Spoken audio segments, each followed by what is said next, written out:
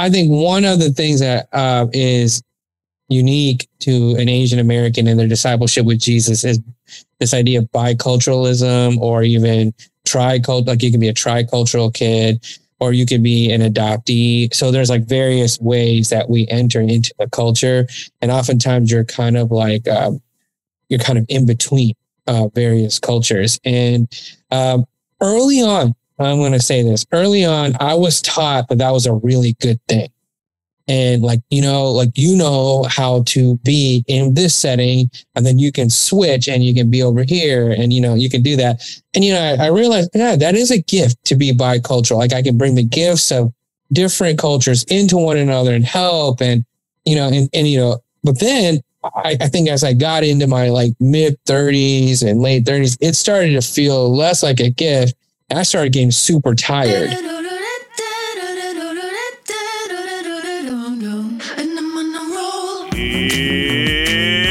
It's watering time, everybody. It's time for Apollos Watered, a podcast to saturate your faith with the things of God so that you might saturate your world with the good news of Jesus Christ. My name is Travis Michael Fleming, and I am your host. And today on our show, we're having another one of our Deep Conversations. Culture is simply our way of doing things.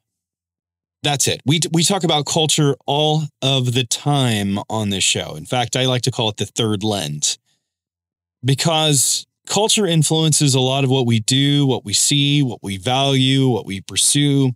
And oftentimes we have a tendency to project our culture onto other cultures, not realizing that they may have an entirely different set of cultural values. And oftentimes what we try to do is make our values transcultural. We think that everyone should have our values and should look at the world the way that we do. And unfortunately, that would be a mistake, because some of our cultural values aren't the best values at all. Here's what I mean. We are in the West hyper-individualistic, and we don't think about those around us very often when we make our decisions.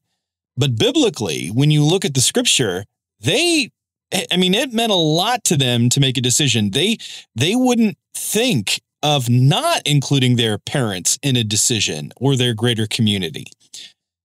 And we would just kind of tilt our heads and go, I wonder why we do things the way that we do. We often don't realize we have a culture until we encounter someone from a different cultural background. I, for example, didn't know about how to view my parents. In my culture that I grew up in, and I grew up in a small town in the Midwest that was majority white people, was a small farm town. And in my cultural background, when you hit 18, you were an adult. Your parents didn't really speak into your future, your career, or anything like that. But when I encountered some brothers and sisters in the inner city of Chicago who came from Filipino backgrounds, I found something totally different. In their mind, it was very unusual not to have their parents speak into their education, even well into adulthood. And at first I thought that was wrong. But then I started to realize, wait a minute, that's probably a lot closer to the world of the Bible than my viewpoint. Whenever we interact with cultures, it's good to stop, listen, so that we can learn and love. Today's episode is really an exercise in listening to our brothers and sisters from a different background than our own. I'm talking to Linson, Daniel, and Sabrina Chan about their book, Learning Our Names. Now, it's an important book, and I know that some of you are wondering, why are you talking about this on Apollos Watered, Travis? What's the point of bringing this book to our attention? And I have a few different reasons. I want to talk about this book, which is primarily aimed at second-gen Asian Americans, about their vocation and their identity, because they are our brothers and sisters. They are among us. And I've been interacting with brothers and sisters from Asian backgrounds over the years, and I've learned so much from them about who God is. My vision of God has grown as a result of it, and I want your vision of God to grow as well. And I've also been pained when I hear of their experiences when they interact with people that have skin tones like my own, whether that's in society or especially in the church. As a matter of fact, I was chatting with a friend of mine. This is just right after COVID came out, and it was nicknamed by some as the China virus. Now, my friend is from an Asian background. He is from the Hmong people. But people automatically, by looking at some of his facial features, assumed that he was Chinese, and he was denied service at a Lowe's because of that. And I know others have been fetishized. They've been treated or thought upon in certain ways, according to various stereotypes. And I have listened to my friends share, sometimes in tears, the pain of their experiences in coming into my church and my world. And I wanted to kind of blow away the fog of confusion so that we might be able to have our vision of God grow. And in order to do that, we need to stop and listen to those that are around us. Now, I know that there are some out there who say, hey, culture has no role whatsoever within society. And that is a person that is coming from a majority culture. If you don't have to think about your culture at all whatsoever, it's because you were in the majority.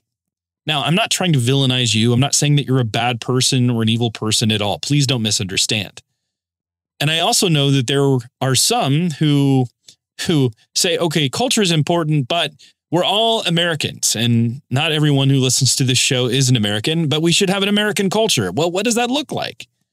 What is an American culture? What does it mean to be from an Asian background in America when people treat them as if they're Asian and not American?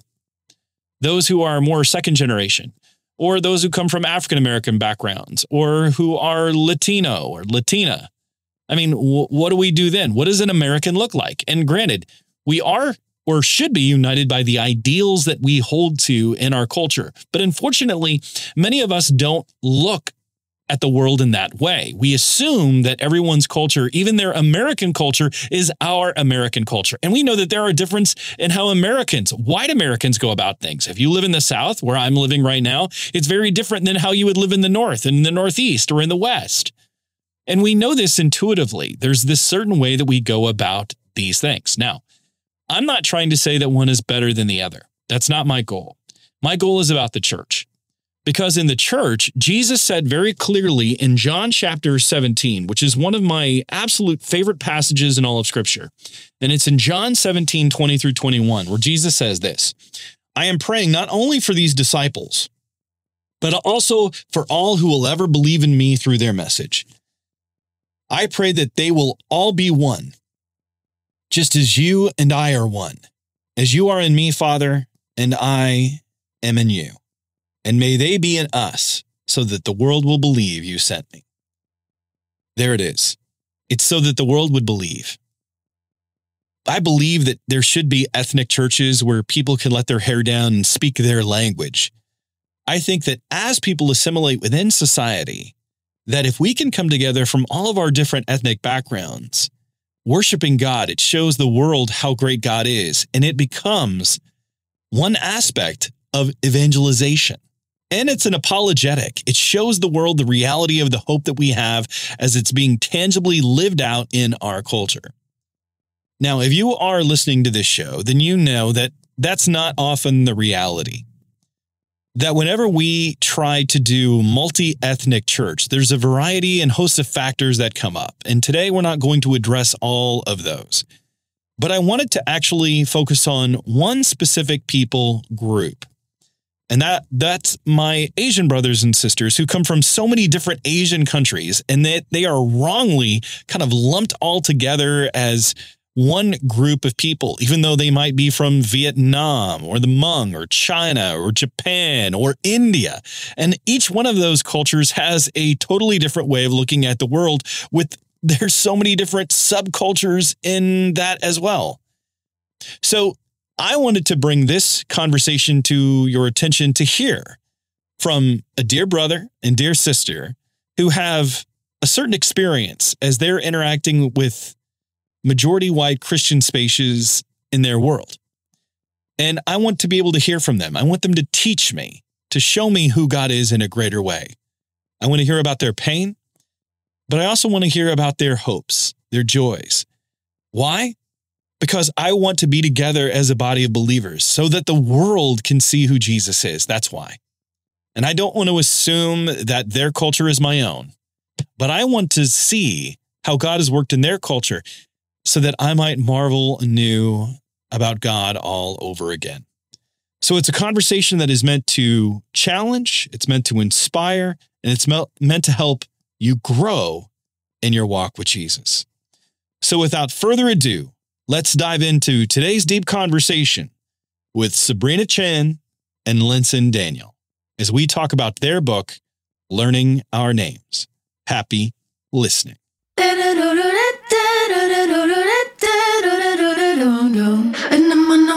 Sabrina Chen and Linson Daniel, welcome to Apollo's Water. Thanks. Good to be here. Hey, yeah, great to be here. You say that on all podcasts. I know. Yeah, it's standard. Yeah. Not doing anything for my self-esteem. Not doing anything. Okay, here we go. Are you ready for the Fast Five? Oh, As ready as I'll ever be. Okay, here we go. Let's start off with you, Sabrina. I'm gonna ask you both. You're gonna just flick back and forth. Back and forth. Yeah, Sure. That's right. I speak English. That is my language, I think. I think it is. Okay, here we go. So here's your first question. Your preferred work music, not workout, work music. Like while I'm working. Yes. Oh, Fast Five. I've started listening to this 8D music. I don't know if you've heard about this. 8D? It like pans across. If you have like stereo speakers, it pans across and has like funky stuff. It just keeps me interested. It's usually songs I don't know, but it's like, I'm so curious. I've never heard Spotify playlist 8D. It's like something about like the way it goes around. It's cool. Does it do that if you have headphones on? It just goes back and forth? Yeah. It's just it pans back and forth and stuff. Okay. Interesting. Linson. I love listening to someone playing the acoustic guitar. Mm-hmm.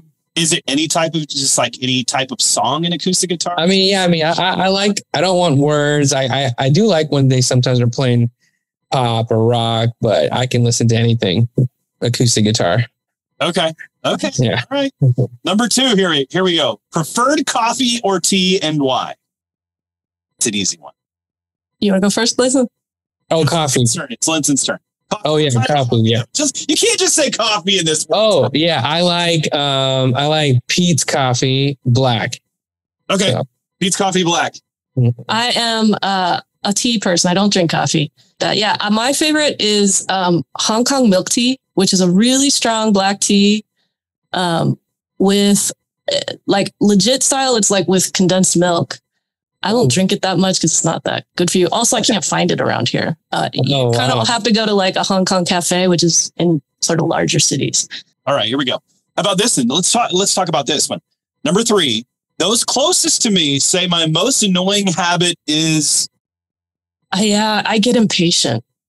So we're playing this video game with my kids, Overcooked. I don't know if you've seen it. It's like a team. It's like you're working in a restaurant kitchen kind of thing. And so they were like, Mom is yelling too much. I was like, there's these efficiencies. Like, hey, somebody go get the tomatoes. I'm like, oh, I get kind of impatient. So I get it. My kids get impatient with me on video games, but you're impatient with your kids on video games? See, that's what I'm saying. It's not a good look. So I'm working on it. It's for my sanctification. Last time I was like, okay, I'm just going to bite my tongue. I'm not going to say anything. And we did better when I wasn't, I wasn't yelling a lot. It was just a little bit, but I think they were sensitive to that. I can appreciate. I appreciated the feedback. I tried to adapt. Linson, how about you?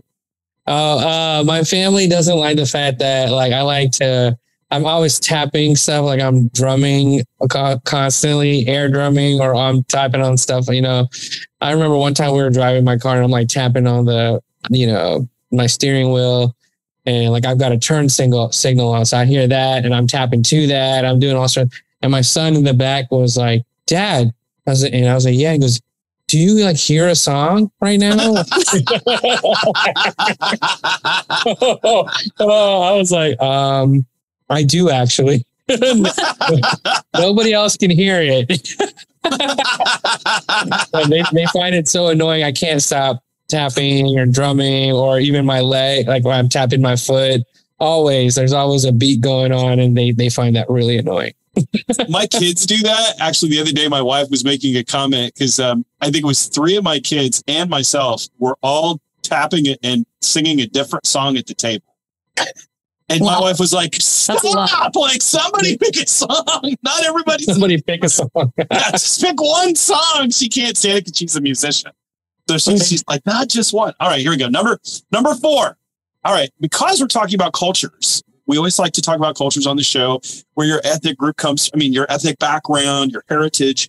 What's the one thing from your ethnic heritage that you love the most? Your culture of ethnic origin, you love the most? For me, I'm Irish. So I just like the Irish I love the Green River in Chicago. That's about it, though. I don't have anything else. We've been it forever. Man, wow. Okay. I want to say food, which I feel like that's a given. Lately, I've been really getting into like lots of different Indian movies.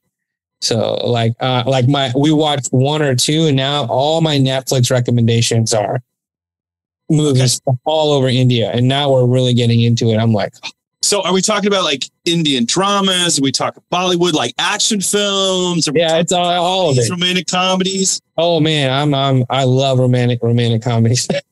I love actually Bollywood of all cultures, but I know, but there's something about the Indian Bollywood that I started watching, and then my Netflix queue came up the same way.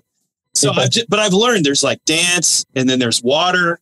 And then there's the singing kind of stereotypical ones. There's so many really good dramas out there now too. But some of those I'm just like, what is going on here? I've really enjoyed that. So, how about you, Sabrina? It's hard. So many things I love. I think I am gonna have to go food though. But food specifically, like around like communal meals. Like ordering together all the time and like dim sum. You really can't do dim sum with just 1 or 2 people. It's really best if you go with like 4 or 8 or 12 or like some multiple of 4, because a lot of dishes come apart, but like a good amount of people, or like hot pot, like different things. Like there's like it's not just a meal, it's an experience. Yeah. Like with the conversation, the like sharing and stuff. I don't know. Yeah. I love that. All right. Here we go. Number 5. If your life were a film, what would the title be and why? Maybe I'll just do this. I think it would be called Sabrina, but not the movie Sabrina with Audrey Hepburn and, all that. Though I think my parents named me after that movie a little bit, or like that. They're Audrey Hepburn fans. Oh, really? Yeah. Oh, so I'll maybe stick to that. I love how people come up with names. I just do. Sometimes the stories behind them are so unique. I had a girl that one time at camp, I was directing a camp, and her name was Gretchen. This is like 20 years ago, and which is a very unique name, and especially in the cultural context we were at. And I said, where did you get the name? Is it a family name? And she's like, no. And she put her head down. She goes, I'm named after my grandfather's goat. I was like, seriously?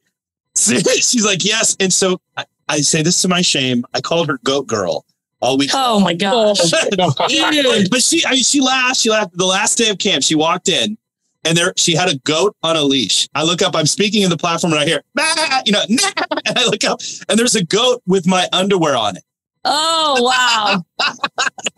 Because she got me good. She got me good. She got me totally good. Totally good. I say it's my shame. But how about you, Linson? I didn't watch the show growing up, but I've heard funny stories about it. But I'd probably name my movie Dallas, and then Nice. And it'd be a huge twist on it. But yeah, that would be so good. That's awesome. I'm just picturing you in the opening montage with that music. By the way, I can see you in the music. It's Dallas. It's Dallas. That's The Office. You're quoting. That's right. You're quoting. I read that. You were a fan on there. So that's great. No, that's Dallas. We're going to take a quick break and hear a word from our sponsors, and we'll be right back. The most important Bible translation is the one you read. At Apollos Watered, we use several different translations when we're studying, preaching, or teaching. But again and again, we keep coming back to the New Living Translation, the NLT. That's why we are excited to partner together. We are united in the belief that understanding the Bible changes everything. Because if you can't understand it, then you won't read it. We want you to know the God of the Bible, to water your faith so that you will water your world. That's why we recommend getting an NLT. It's the Bible in the language we speak. It's not foreign or complicated, but up close and personal. To save some money, go to Tyndale.com. Use the promo code NLT Bibles. It will give you 15% off. There's an NLT for everyone, from kids to adults, devotional Bibles, study Bibles, and so much more. Get one today, because understanding the Bible changes everything, and the NLT is the Bible you can understand. Okay, let's get in. Let's talk a bit about. Let's start off with the book, but actually, I want to hear your bios. I mean, obviously, we have 2 of the 4 authors. They could be here today, but I want to hear a little bit about your backgrounds. I mean, you talk about it in the book, but since there's only 2 of you here, we have a little bit more time to kind of delve into it. But let's hear your stories of how, just a really kind of quick 30,000-foot view of your backgrounds. Sabrina, how about you go first? Yeah, sure. I grew up mostly in white environments. So we went to an all-white church. There was one Nigerian family that came for 1 or 2 years at one point for a long time. And I went to a mostly almost completely white Christian school for a lot of my early years. And then later we started participating in a Chinese immigrant church here in town. My dad was helping out there. And I think for me, though, I had a lot of church growing up and walked away from the faith, kind of sometime in high school, probably, and in the first part of college. Came back to the faith in college. I was at Rice in Houston and got involved with campus ministry with InterVarsity Christian Fellowship. And that was really significant for me. I think there's just a lot of learning for real, like what faith means. I think I had absorbed a set of rules is basically what had kind of happened. And so, yeah, after college, I was an engineer. So I worked as an engineer for a couple of years. I came on full-time ministry with InterVarsity after that. And yeah, student ministry in Texas, 9 years there, then to the Bay Area. That's where I met Linson, actually, when he was a student at UT Austin, where I was staffing. And then was in the Bay Area for a while, finished my seminary degree at Fuller, met Kevin out there. We got married. Yeah, I continued in leading, supervising teams out in the Bay Area for InterVarsity. And then about 6 years ago, the role of national director for Asian American Ministries opened up. So I've been doing that for the last 6 years, which is, that sounds longer than it feels, or sometimes the opposite. But, pandemic time makes everything weird. Yes. I'm like, wow, that's crazy. So we have 2 kids. We moved back east a few years ago, wanted to be a little bit closer to family. Yeah, my family's from Hong Kong. Most of my extended family still lives in Hong Kong. And we used to go a lot when I was a kid. It got a little bit less frequent. I loved getting to go there on my sabbatical by myself. That was a really significant point of just like, when you go by yourself, you learn new things, and you have to speak the language so much more. Like my Cantonese improved so much and stuff like that. So yeah, I don't know what else to share necessarily. I'm a bike commuter. I like to bike around to places, and I'm a tea drinker only. No coffee for me. And a video game player. That's impatient. Only socially, actually. That is impatient. It's like I see the efficiencies. Go do this. Yes. Linson, how about you? Let's hear your story. Yeah. So my family. So my parents immigrated from India, from Kerala, which is a southern state of India, which is predominantly has been impacted by the gospel. So I have a kind of a longer Christian heritage in my background. Parents immigrated here in the, I want to say mid 70s. And then they eventually moved to Texas, and then I was born here in Dallas, Texas. Most of my upbringing was kind of like compartmentalized.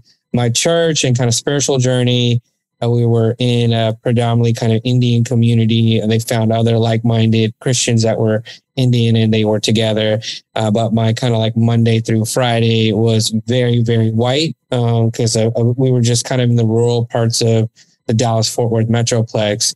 And so I just kind of learned over time as a young child, and as I went into high school, how to navigate two worlds, and just kind of, and they rarely overlapped, and so they were just kind of these two different worlds that, shaped me in different ways. And I'm grateful for both spaces. Both spaces were good for me, and both spaces created hurt and trauma. So I think when I went to college is when I started meeting more and more South Asian or Indian Americans. Like they are like me, born here, raised here. It was a confluence of both of those cultures. And I really started exploring my cultural background in college. And my faith journey, it first took a nosedive, and then it came out of that and really flourished, especially through InterVarsity. After college, so after a lot of like, wow, I love my Indian background, and I didn't know much about it, and wow, I love Jesus, and I was really plumbing the depths of all of that. That started to really ignite a lot of who I was, and maybe God was giving me clues about maybe even my like trajectory in life. But my parents had other plans for me. They were like, "You're going to be an engineer." And, and I was the good son. I wanted to, I was playing the role of the good son.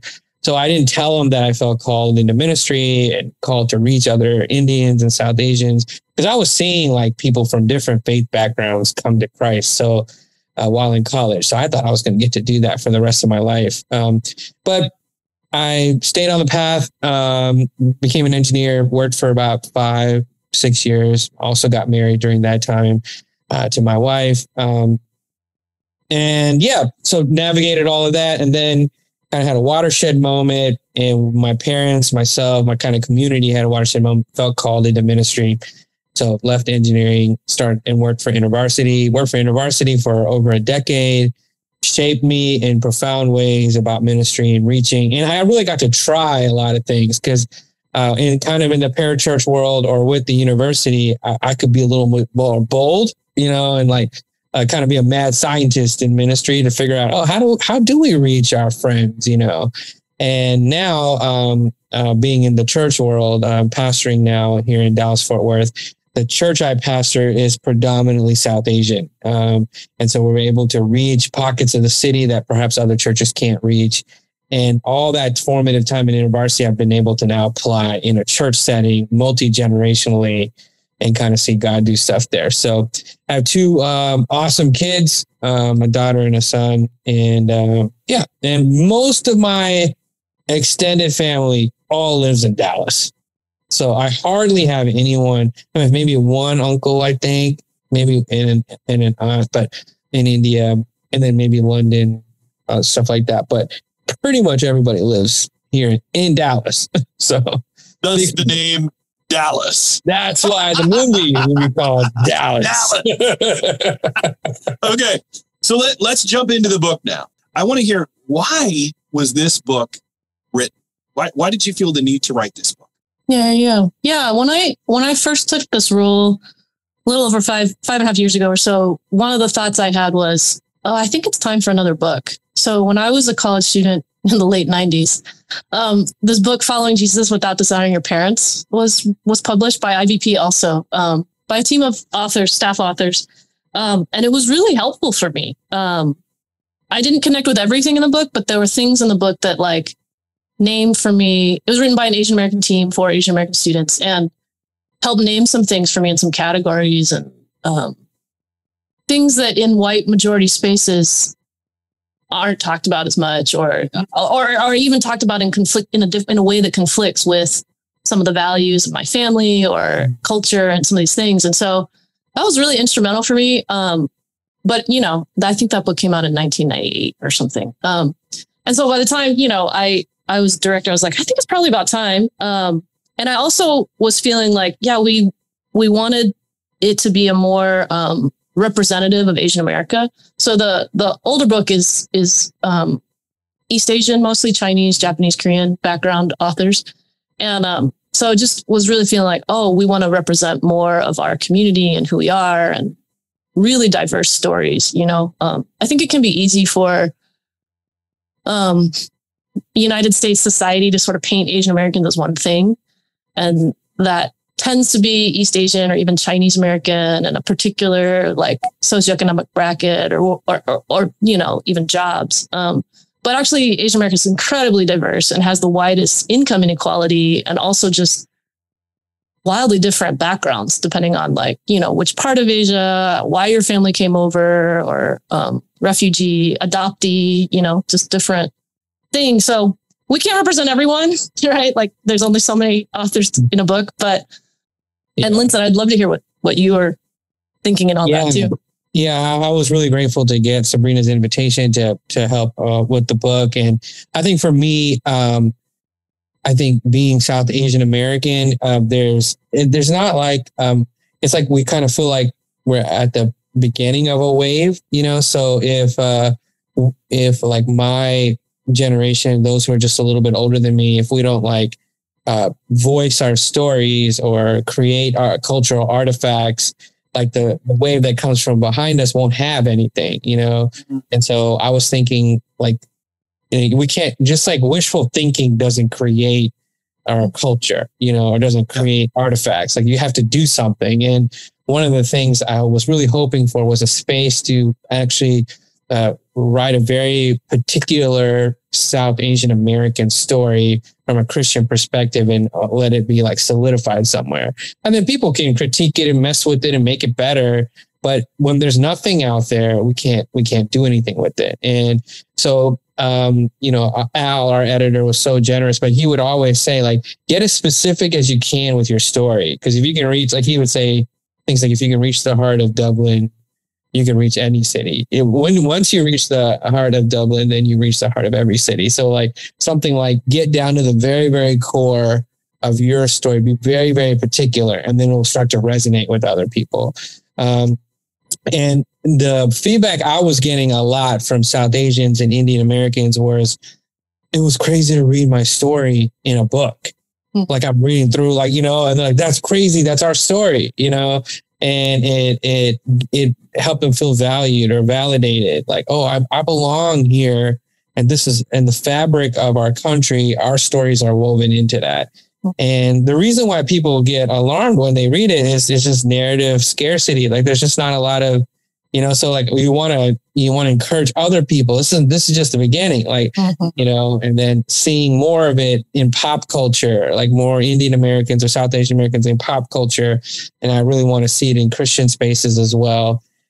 So I was really thinking about that South Asian college student who was like, randomly gets his book and then reads it and they're blown away. They're like, that's my story. I can't believe it, and I was really hoping that would melt their heart towards Christ, and like really reverberate and help their discipleship. So anyways, I really do like how you structured it from each one's cultural perspective and that you laid it out because they look at it as a monolith. It's one specific group. They don't realize the difference between, and even not even just difference between cultures, but even your families. I mean, I think about just because someone might have my same skin color and come from my state, even my small town, we are completely different we have shared experiences for sure, but there's differences. And that's one of the things that you highlighted, even when you talked about the income disparity, talking about Hmong coming as refugees oftentimes and reading that. And I know interacting with my Filipino friends and then hearing from Indian background, it's so different each one, but there were unique things that I gathered in your experiences with your families adjusting to this majority white culture, the expectations of education, of professionalization, of family, and some of the understandings of singleness. I mean, there were all these cultural things that just kept popping up, and I was blown away by it. But I also know that so many of my brothers and sisters that share my skin tone don't really understand. They don't understand because they feel like, hey, this is just how we are. Just jump on in. And they don't realize that it denies an aspect of your uniqueness and your heritage and your identity and who you are. But I really want to help people to see in our churches that because the church is becoming more diverse across the United States, right? We would agree with that. So seeing though these second generation people that you're writing to, I mean, you're writing to all peoples that are coming from those backgrounds, it seems like, but specific those second generation, third generation people, what are the unique challenges that they have I mean, again, that's the whole book, right? In some respects. So I don't want to have to explain all that so much so, but some of this things that they don't feel like, is it being heard? Is it being validated? I mean, just so you know, I remember a buddy of mine who's Filipino, and when Spider-Man came out and he goes, my language is being spoken on. He was so excited of that validation. And I realized just that he even told me, he goes, when I come to your house, like I had my 40th birthday party. I'm not going to tell how long ago that was, but when I did, he said, I was wondering, am I the only Asian? Mm-hmm. And I talked to another friend who's got a PhD. He's from Korea. My other friend was Filipino. And he said, I thought the same thing. Are there going to be any other Asians there? I just don't think a lot of my again, people that share my skin color, they don't even think along those lines. Mm-hmm. But it's important to see that the body is diverse. But I just want to hear your experiences. Yeah, I mean, I'll share, and then Sabrina, please jump in.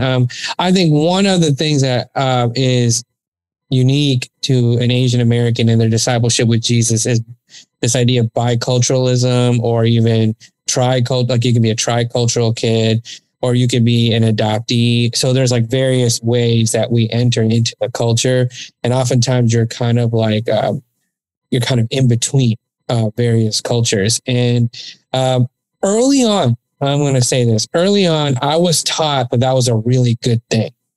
And like, you know how to be in this setting, and then you can switch and you can be over here, and, you can do that. And, I realized, yeah, that is a gift to be bicultural. Like I can bring the gifts of different cultures into one another and help. And, but then I think as I got into my like mid 30s and late 30s, it started to feel less like a gift.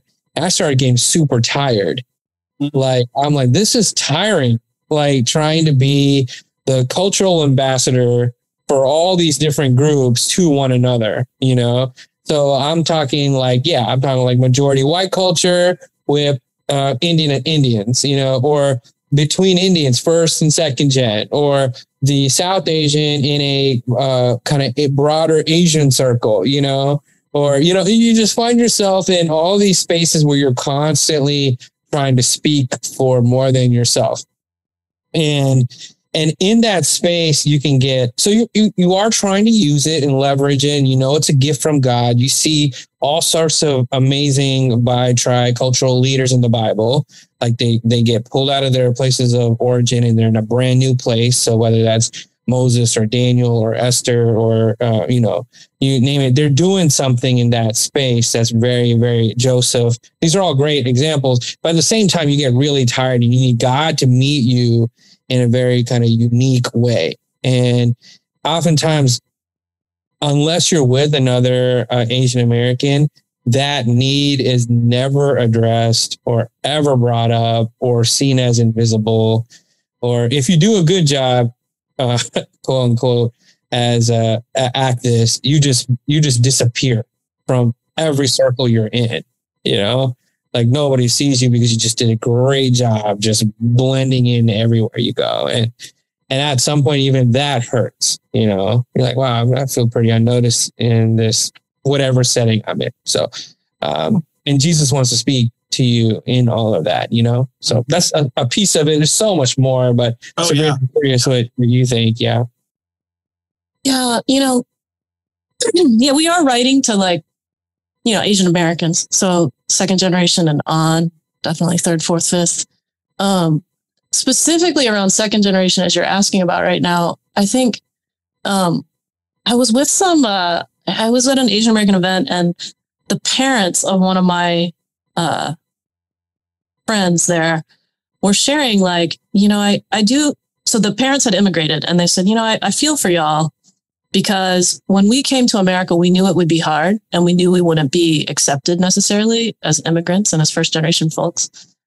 But y'all kids, because you're born here and this is like your world, it makes sense that you wouldn't necessarily, you would expect to be accepted, but then you often aren't because of racialization, because of otherness, because of, just all these different things. And it was just really healing actually to hear a first gen person say that, like that they were on reflection. I mean, they had figured this out after, living here for a number of years, but they were saying, yeah, their kids are grown now. And they were like, yeah, but I think as a kid, if you expect to be, kind of, we didn't make the choice, right, to move, right? We didn't make the choice to, so you sort of expect like, oh, this place will be, but for many of us who grew up in spaces that were not very welcoming or are just majority without, because, being in the majority gives you blind spots, any kind of majority, right? Yeah. So, that's gender, that's, ethnicity, ableism, like all that stuff, right?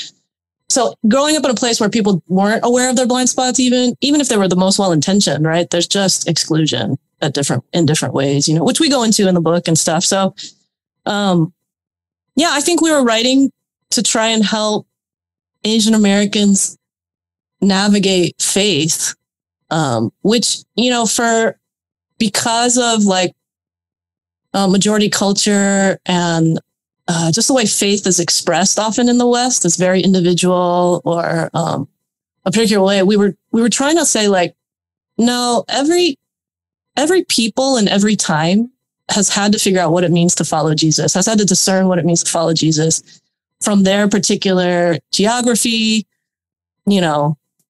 people group, socioeconomic status, like all that stuff. And so just trying to say like, yeah, as Asian Americans, so yeah, there's plenty of diversity. There are some commonalities around like communal, high value for communal, the families having immigrated or been refugees for many people. That's not as true for adoptees, of course, but there are some commonalities. And we're trying to write to some of those while also holding like the diversities, right? Like there's the cultural conflict, generational conflict, like in the parents chapter, religious diversity, some of these different things. Racialization obviously is a huge, that's the reason why Asians are lumped together. Asians were basically defined by exclusion in immigration law. They actually had a series of court cases that figured out who's not allowed, and they basically lumped the continent of Asia and said, you're not allowed. So we're trying to I think write to tell stories of what it's looked like for people to discern following Jesus. We were trying not to say, this is how you do it, right? Because of the diversity, because of differences and some of those things. And many of us have been just prescribed so much, so we're trying to just tell it through stories. Same old streets with the same old sound. We'll find a way to get out this town. I don't think many of our audience is even familiar. You mentioned the colorization and even the diversity within those groups and the prejudices within specific ethnic groups between the light tones or dark tones, which you refer to. And I find that a lot of people that I interact with aren't even aware of those. And so what I was reading was almost like a double isolation, is that you're a bit alienated from the culture you've been brought into, willingly or unwillingly. You're even though they might be born there, they don't feel at home in the majority culture. Their parents don't necessarily understand because they've come in from that other culture. And so you're in this exhausting place, Linson, as you said, it's exhausting. And I've talked to my friends where I've had some friends that are Malayali, and they were in the church, and they were one of the few Asian families, actually just any diversity. And I looked and I said, I don't understand why you go to the Indian church. Not that I want you to, I don't. But what made you want to come here? And they said, our friends ask us the same question. Why don't we go to the Indian church? Because we feel like we are to be bridges and ambassadors. But it's exhausting. All the conversations, all the explanations that they have over and over and over again. And I want to applaud them. But at the same time, I want to give them rest. I want them to feel validated and loved and celebrated for our diversity. You guys have brought a very important part of the conversation. And you mentioned this, Sabrina, when you said that a new book is due. This book is reason that this was due. This is for this moment in time. But what do you hope to see in the next 20 years? That your book helped carry the ball, if you will, I'm using the American football metaphor. What do you hope that this takes the conversation for those that read it, that they might be able to do as a result of this? And this question's for both. I hope it sparks, so many hopes, but I hope it sparks more, imagination for what could be, we weren't trying to be the end all be all. The book captures a moment in time, right? All authors deal with that. It's like, there's things I'm like, I wish I could say that differently now, but the book's already in print, but that's the hope, is that I think, Linson, you just said this earlier, hoping that others can add on to the conversation and bring more, and that it'll get refined, and that there'll be more stories, right? That other communities can also be more represented through whether it's books or other venues, but and that I think that Asian American Christians of all backgrounds would feel would see more of what they have to bring, to the global church, not in a now you have to bring your thing, not in an obligation, but I think for a long time it's been the internalized racism of white stuff is better, or other people's stuff is better, is I don't know what the right word is, but that's been a constraint. I think the process of even writing for me was so challenging, partly because it was putting my voice out there, and it's I don't know if I want to put my voice out there, because it opens it to a lot of critique. It opens and is my voice worth hearing? All those things. I think all that is for many Asian Americans, can be very strong, because there's just all this internalized racism, and so I hope there's just a lot more, and more ways that stories that don't fit the majority narratives, even of Asian America, right, might be able to be shared, and we could all learn from them.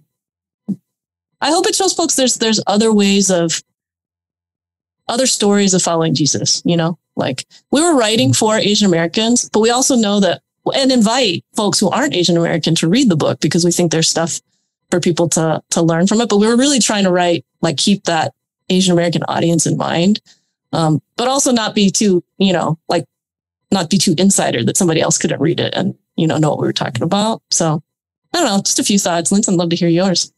I want to agree with Sabrina. I want to see an activation of more, right? I just want to see more Asian Americans kind of feeling encouraged, fan into flame gifts that they want to bring, to the table. And so I just want to see more. And so around that, but then I also want to see young Asian Americans own who they are in the country and who they are in their own space and in their own friend groups. So, it's not okay at the end of the day, as you follow Jesus, to be, substandard white. That's not the goal, right? Or maybe you're really into certain gospel or, biblical streams, and it's calling you to be honorary Black, and all of those things are I get it. And there's adjacency to those communities and stuff, but God actually still wants you to be who you really are, owning yourself, and owning all the beautiful complexity that God was trying to bring together, by making you, and seeing that. And so, for example, one thing that kind of bothers me is if I see an Indian church somewhere in the city and I'm getting to know them, how they don't own themselves. They're somehow like second class. They don't belong. It's like they don't even know why they're there. I don't like to see that. But I also don't like to see Indian Americans kind of in the back rows of white mega churches. And you see them, they're like, why? And, like you were asking your friend, like, why are you here?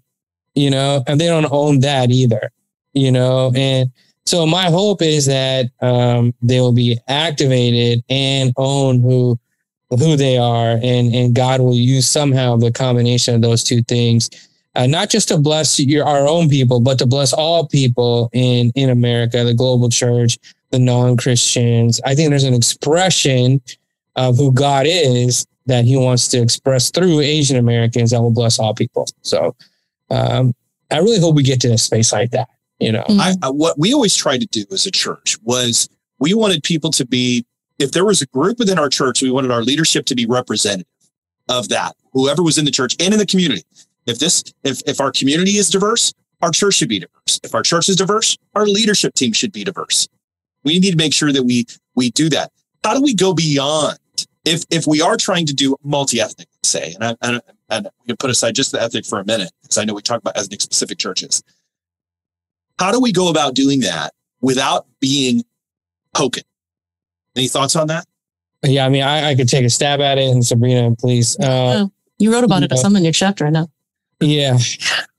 I would say there is a way that when there's no relationship, like no deep, like there's, you're not an ecclesia, like koinonia, you're not together, you're not one church. There's this feeling that I got to put this person up there as a way of attracting. It's like attractional church model, all of that stuff. So like, let's say Sunday morning, like this happened to a lot of our friends, right? Like they were great musicians, great artists, whatever. And it really made the band or the stage look diverse because you got this, I don't know, East Asian electric guitar player, right? And he's really good at what he does. But when Sunday services are over, he's not being invited to hang out or go grab food or whatever. It was like there was already a group. You were just added to make us look a certain way, So when there's no relationship to that representation, that's definitely, you're heading down the road of tokenism, right? I would also say when there's not a sense of like reciprocity, like if you put them up there to represent and they have a word that things need to change, and it's like, well, we need you to change and be this kind of leader for our church in order to get you up onto the stage. So I don't know, I would say most Asian Americans would do their best to do that. But once they get to that place of leadership and they realize, that I might be willing to do that, but you're not going to get more Asian Americans to the table by going through all those hoops. And so the reciprocity is to hear from that person and allow systemic change to be able to happen in your church so that you can have a wider door and a more deeper bench and more gifts at the table from the Asian American community by learning from that individual. If you're saying, no, you made it through all these hoops to get here, everybody else should too. There's no reciprocity there. That person is now a token, So if there's no relationship and no sense of like, I'm learning and like, we got to figure this out, because like I said, it was probably really exhausting for that person to finally get to a place of like leadership or a seen or visible leadership at your church. But I'm telling you, most people won't want to do that. You should look at that trailblazer and ask for help to fix the system. And when that doesn't happen, it's a token. Yeah. Mm-hmm. Sabrina, there's more, but I mean, that's just some. No, I understand. We could go on it. You can write a whole book just about that alone, Linson. You can just do that alone. Sabrina, what do you want to say to that? Yeah, no, I agree. I appreciate what you're saying, Linson. I think that's right on. I also think there's something about, this is going to be different for different people, and you'd want to find out what's meaningful for different communities and different people. But I think it is also exhausting to always go onto the majority turf. Yeah. And so I think tokenism was when you're always requiring that too. and never going the other direction and sort of saying, oh, can I, is there a way to learn from your community, or, appropriately, right? Like, you don't Right, like yeah. just crash events and stuff like that. You know what I mean? Like, but, there's something about doing your own learning, right? Mhm. That communicates that this isn't just about tokenism. We were trying to do this kind of on multi levels. We even started trying to do different music, different cultures and backgrounds, even dress. Like I would tell my people, I would say, whatever dress you want me to wear, I'll wear it because I want to celebrate you. I'm not trying to be demeaning, but and people would be like, what are you wearing today? Like, what is this? Because I wanted to honor. That was my way of trying to honor. And we would also have international meals and have people pray in their language and try to do all that. These are just some of the suggestions, but I think it's right. It's about sitting down, and you mentioned food, which I really appreciated. And I know so many of my friends who have done ministry across their cultures, they said that's where you really find this table fellowship, this closeness, this relationship. You actually talked about food. I thought that was great. Why is food such a unifier? And I hope breaking down walls. Any thoughts? Or is that in my head? Is that in my head? Did I make it up? No. Okay. No, Sir, you guys were both quiet. And I went, oh no, I just stamped. It's a big question. That's why it's a big question. Yeah. That's how it works on here, Sabrina. Apollos Water is about the deep questions that we all wrestle with all the time. I mean, one thing I'll say, just to nuance our approach to this, is, for example, I'll speak from my experience. When an Indian American joins, say, a majority white space, it's immediately assumed they're international, right? So, what's your favorite food? Sure, like if you ask my kids, I mean, they might not say something. Yeah, it could be anything. Yeah. Right. And there's an expectation, almost like a sense of like, I'm expecting something exoticized from you because you don't fit the norm. Or there's almost a pressure that they should perform in this kind of frozen past exoticized version of India that your church thinks about. But like, if you really look at India, what we think it is not the India that exists anymore, And so like, if you're asking like, what do Indians wear? I mean, like if you want me to show you what they wore in the 1970s or something, I can come and show up and wear that and like perform for the church so that it feels multicultural. But it would be inauthentic to who I really am at your church. Right. Because there's a sense that I need to be a certain way and bring something like that to you, versus it being Indian American could mean that, like I said, it could be that, it might not be a single piece of Indian food that you thought, or it may not be any kind of clothing. Or it may not even be a language. Like I can understand like what you were saying, Malayalam, but I can't speak it, And so that's my experience as an Indian American. So if someone asked me, hey, could you come up here and sing a song in your language? I mean, are you kidding me? Like, I'll learn, to help everyone at the church, I guess, because I might be the only one adjacent to get that to you. So I might figure that out as an ambassador. But is that me? No, it's not. You're right. And so there's some nuance to that. So like one quick story, and I'll pass it to Sabrina. Like I remember, and this today still stings, as a college student at the University of Texas, going to a parachurch ministry, not InterVarsity, asking if they would partner with me because I have so many South Asian American friends that I've gathered together, like at a dorm or apartment. We've been studying the Bible. Some of them from our Hindu and Muslim backgrounds are coming to faith. I need help. Like, I need you to help me reach my Indian American friends. And they just barely listened to me and was like, we have another international student ministry. You can go check them out. And I'm like, no, you don't quite understand. Like, I'm not international. They're like, bro, we have an international student ministry you can go check out. And so that feeling right there goes to show how the American church isn't quite understanding what's happening to Asian America, you know, and it puts us in a place where we have to perform in a false way, you know, or we just have to check out of the space. The space it's not safe for me, or doesn't understand the evolution of America and what's happening in the midst of it. And I'll just share that. So I just wanted to nuance that question. No, you're right. I'm glad you did, because the people that I was working with were first gens. So that was a little different. Second gen, I could totally see what you're saying there. I'm glad you brought that to the table. Sabrina, what about you? Yeah, I'll tell you this one story.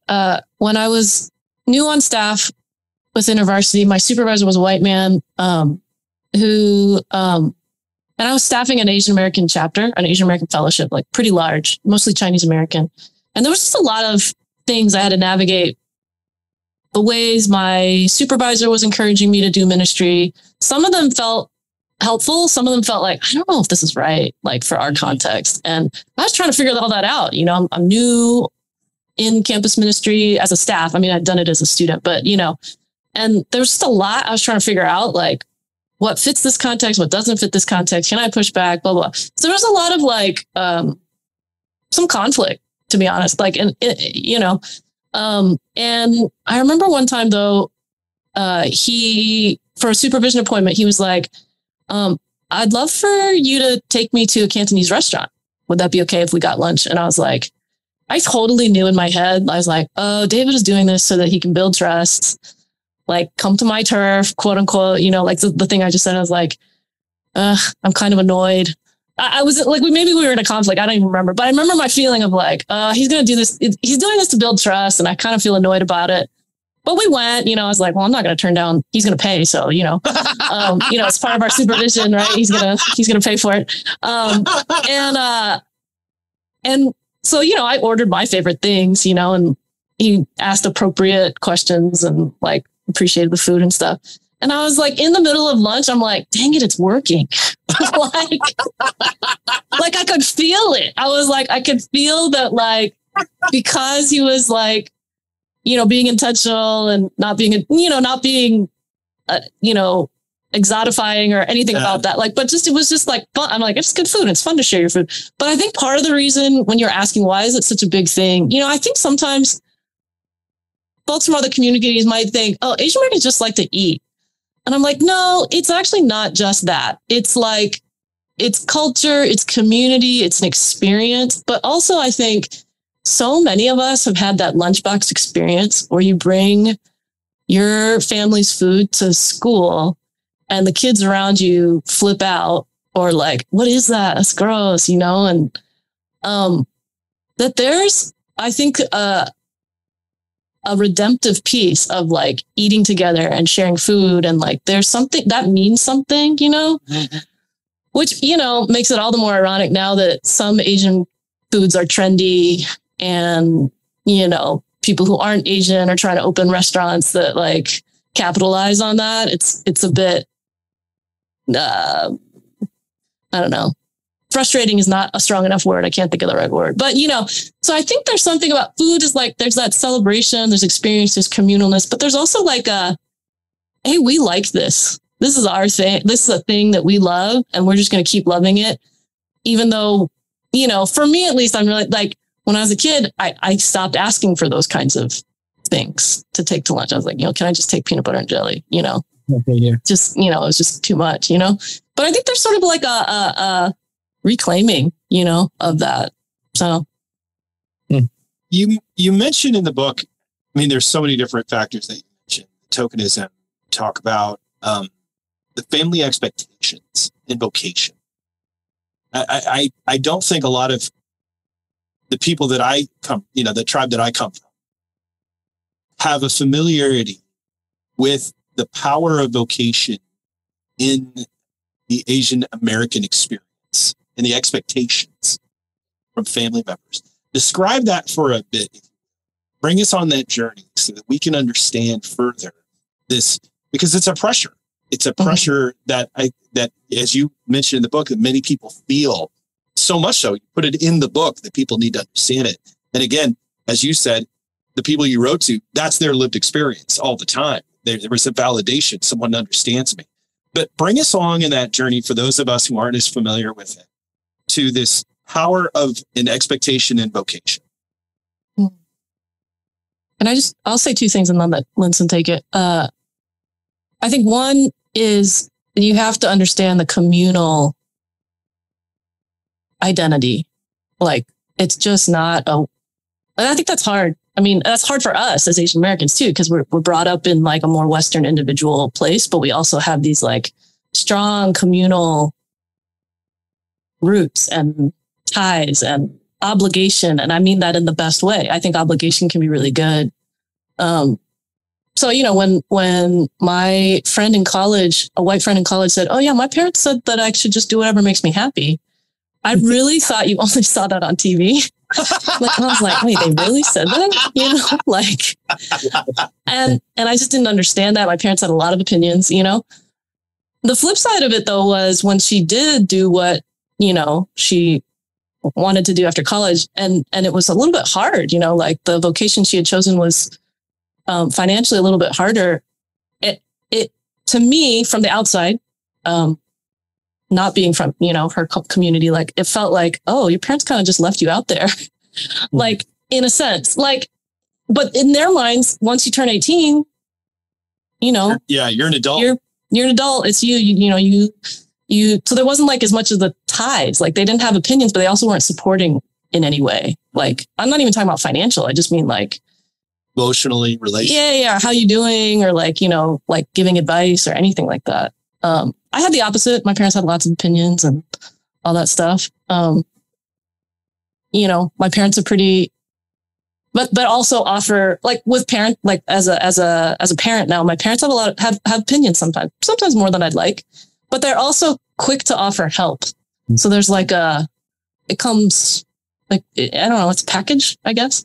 So that, and then I would say the other thing is, this is just context. I'm going to let you, Linson, talk more about stuff, but like the other thing I would say is just survival mentality of immigration and refugee, moving to a whole new place, the pressure to be able to establish yourself and provide for your family and often send money home, right? Provide for other relatives and stuff like that. That's a huge thing. So just two context pieces, you know? Yeah, I mean, yeah. So like all of those decisions have to be made inside that context, you know, and like for some parents, raising you here in America meant that so much was sacrificed, you know, and so you kind of hear that growing up. If you're a second gen, you hear the first gen stories, and you hear that, and your life is dramatically shaped by that. And so there are certain occupations here in the country that, because of policies written by the U.S. government, our parents that were part of that first wave, because of the 1965 Immigration Act, came because they were highly educated, could speak in English. So that was the kind of people that first came, and they realized that was how they got here and how they started to establish themselves. So we had to do that. There was like no other option. I mean, you were going to be a doctor, a lawyer. It was doctor and engineer, and then maybe a lawyer. You know, it was like, this is what you have to do to establish yourself in this country. And so like when you had friends who were like, I'm going to get into art, you know, you're like, what? You know, you're just like mind blown, you know, that you would do that.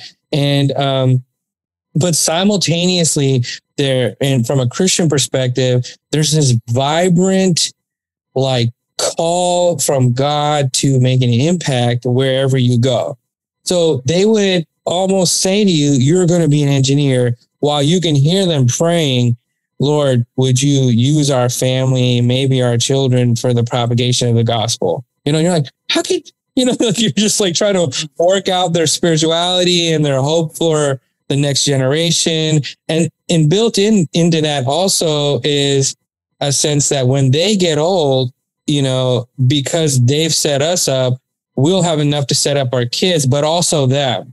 and like we're all one unit. We got all, and you can't do that if you're, doing something else. You got to be able to keep the family unit together. There's all this kind of expectation around it. So when you meet Asian American whose parents were like, you don't have to follow the Asian American dream.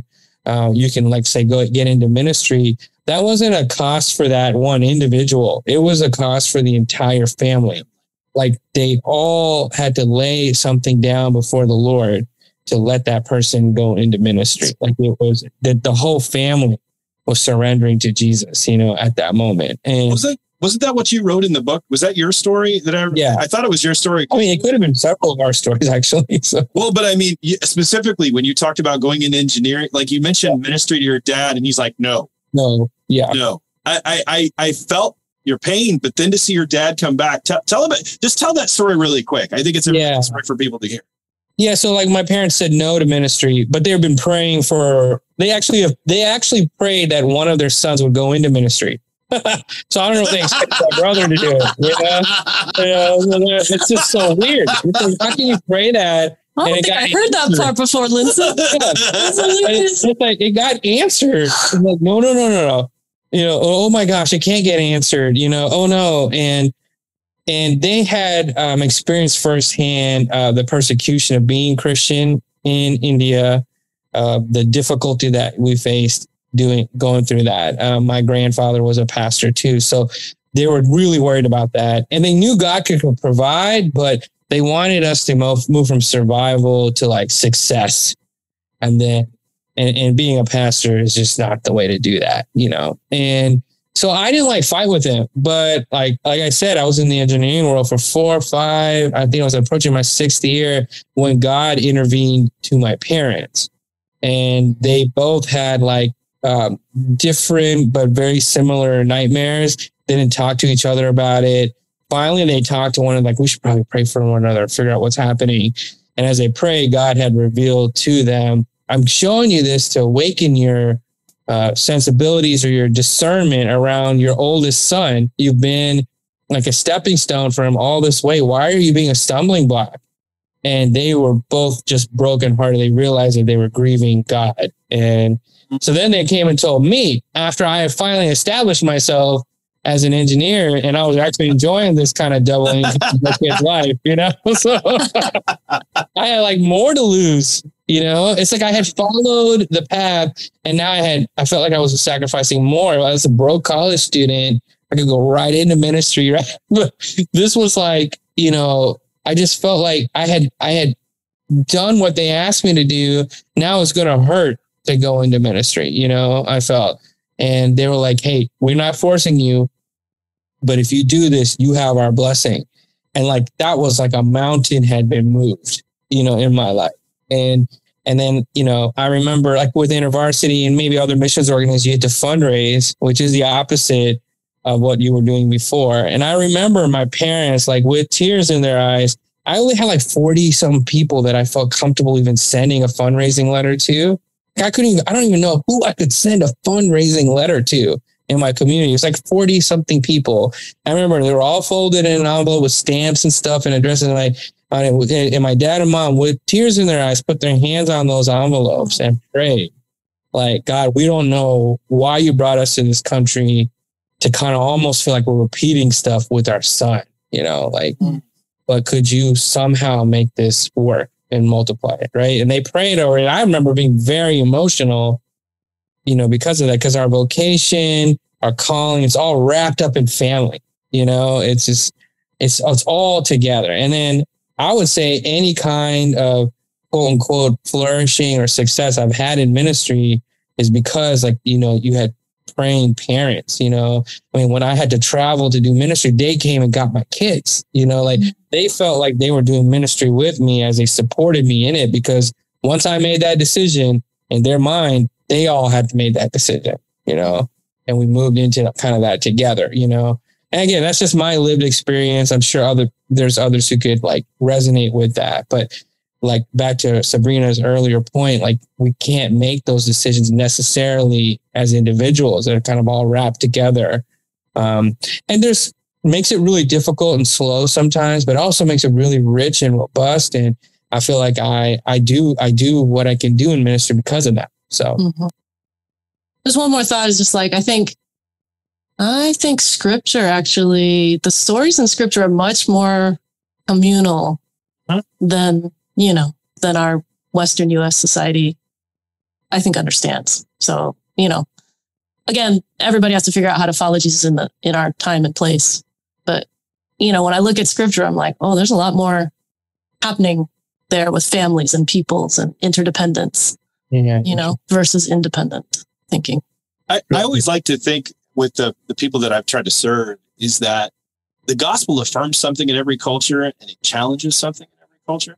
And he uses cultures to act. I mean, the scripture is a corrective, but sometimes those other cultures helps us to see things in scripture that we wouldn't see in our other cultural experience. That's right. So when because I come from an individualistic culture, but when I see the collective aspect, and I've seen that play out in a variety of different cultures, I'm challenged because I want to go further. I want to go deeper. And this is where as we talked about this in the pre-show walkthrough.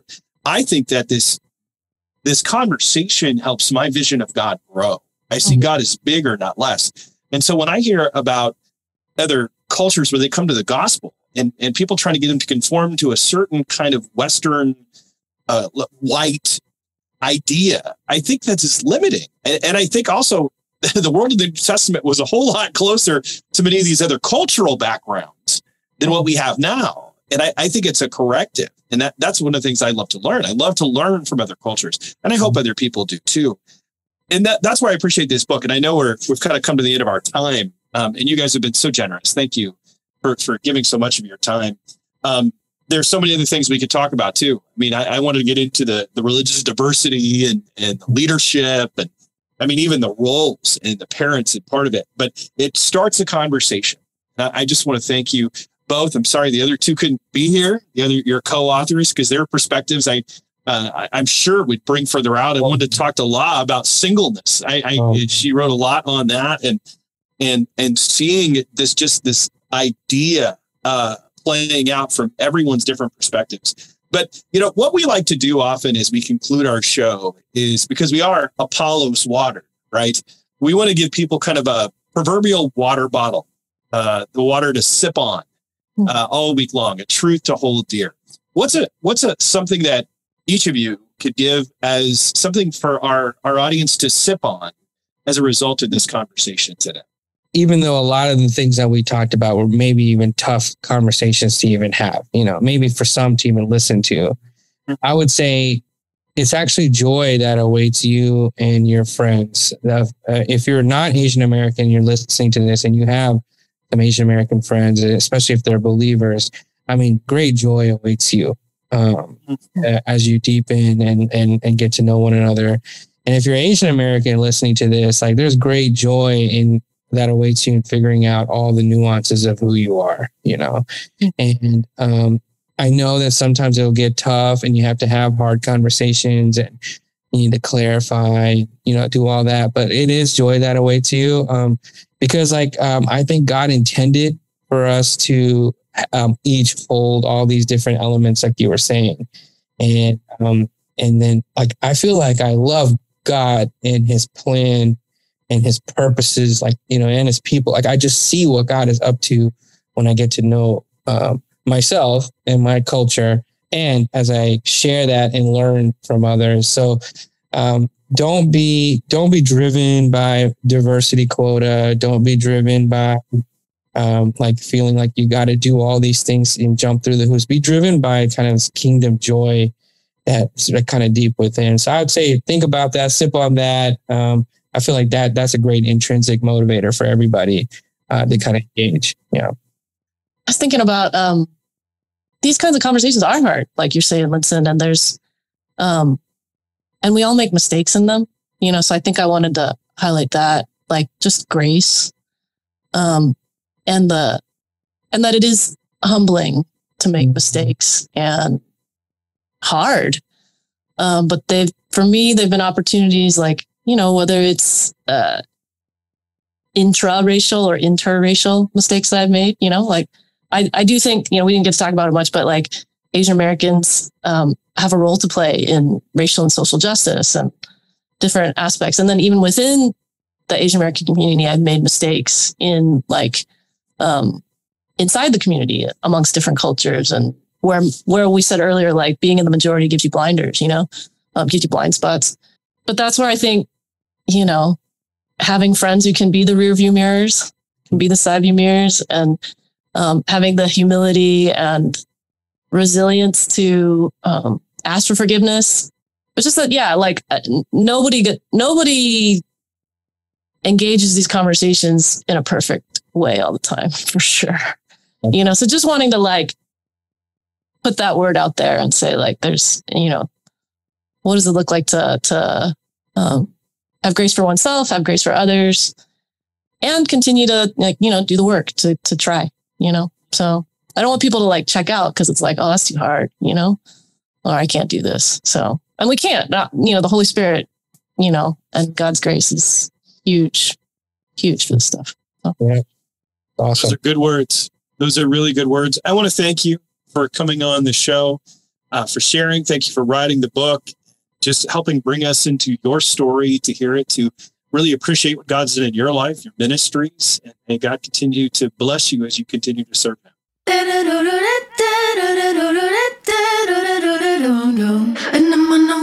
Culture conversations can be hard. There's no question about it. We're going to make mistakes, stumble, and just plain get things wrong. But the journey is worth it. As Linson says, there's joy in it. I know I made mistakes in the conversation, and they were so gracious and helpful. And I'm sure it is grating and frustrating to have to explain to someone their lived experience who just doesn't get it. And it's true. I don't get it. A lot of times I just don't, but I want to listen. I want to learn so that my vision of God can grow. As we move into the global realities of the 21st century, connecting with people from other cultures is simply going to be the norm. It won't matter if we're in big cities or small towns, if we're in Peoria or Punjabi, Canton or Columbus. The Apostle Paul speaks of the body of Christ as neither male nor female, slave nor free, Jew nor Greek. He doesn't mean that these things aren't real or somehow don't matter, but that worldly divisions and definitions are undone in Christ. All of us can belong to Him, regardless of gender, status, or ethnicity. In Revelation, John speaks of every tribe and nation praising God. Who we are matters to God, but He doesn't include or exclude us because of it. I don't know about you, but I found this to be a very important conversation. I don't want to be guilty of tokenism, and it's important for me to think about that, really. Understanding the tricky space that the children of immigrants occupy is extremely important. They are often living in multiple worlds. While they are ambassadors, whether they like it or not, it's important for the rest of us to give them space to rest. We have barely scratched the surface of this book, in part because we only had 2 of the 4 authors. And like I said, at times it made me uncomfortable because I didn't know if I was stepping on a proverbial landmine. Was I saying something offensive? Did I not grab a hold of what they were saying? I don't want to speak ignorantly. I want to be able to speak intelligently, compassionately, and listen and learn. I don't always agree with everything in any of the books that we read. But in the main issue, I find myself in complete agreement. But understanding these authors and what people in their situations have gone through helps me to love them better. To see God more clearly, it helps me to be more like Jesus. And if you are interested at all in how to engage people from other cultures, well, then read the book. If you're new to our show, we make it a point to listen to people from other cultures as much as we possibly can. And you can go back and listen to our conversations with Henna Nation and the Chinese church, or Taili Lau about why shame can be a good thing, or Daniel Yang, or George Yancey, or Trillia Newbell, or Felicia Wu Song, or Nick Ripken, or Audrey Frank. I mean, these are all conversations that take us into different cultural spaces other than our own, so that our vision of God might grow. And we might be further equipped to build these relationships, to learn from them, and to be able to adapt so that the church might continue to grow and show the reality of who God is. I hope that you have found this conversation helpful as you seek to pursue Christ's mission in all of life. I want to thank our Apollos Watered team for helping us to water the world. This is Travis Michael Fleming signing off from Apollos Watered. Stay watered, everybody. And I'm on a roll.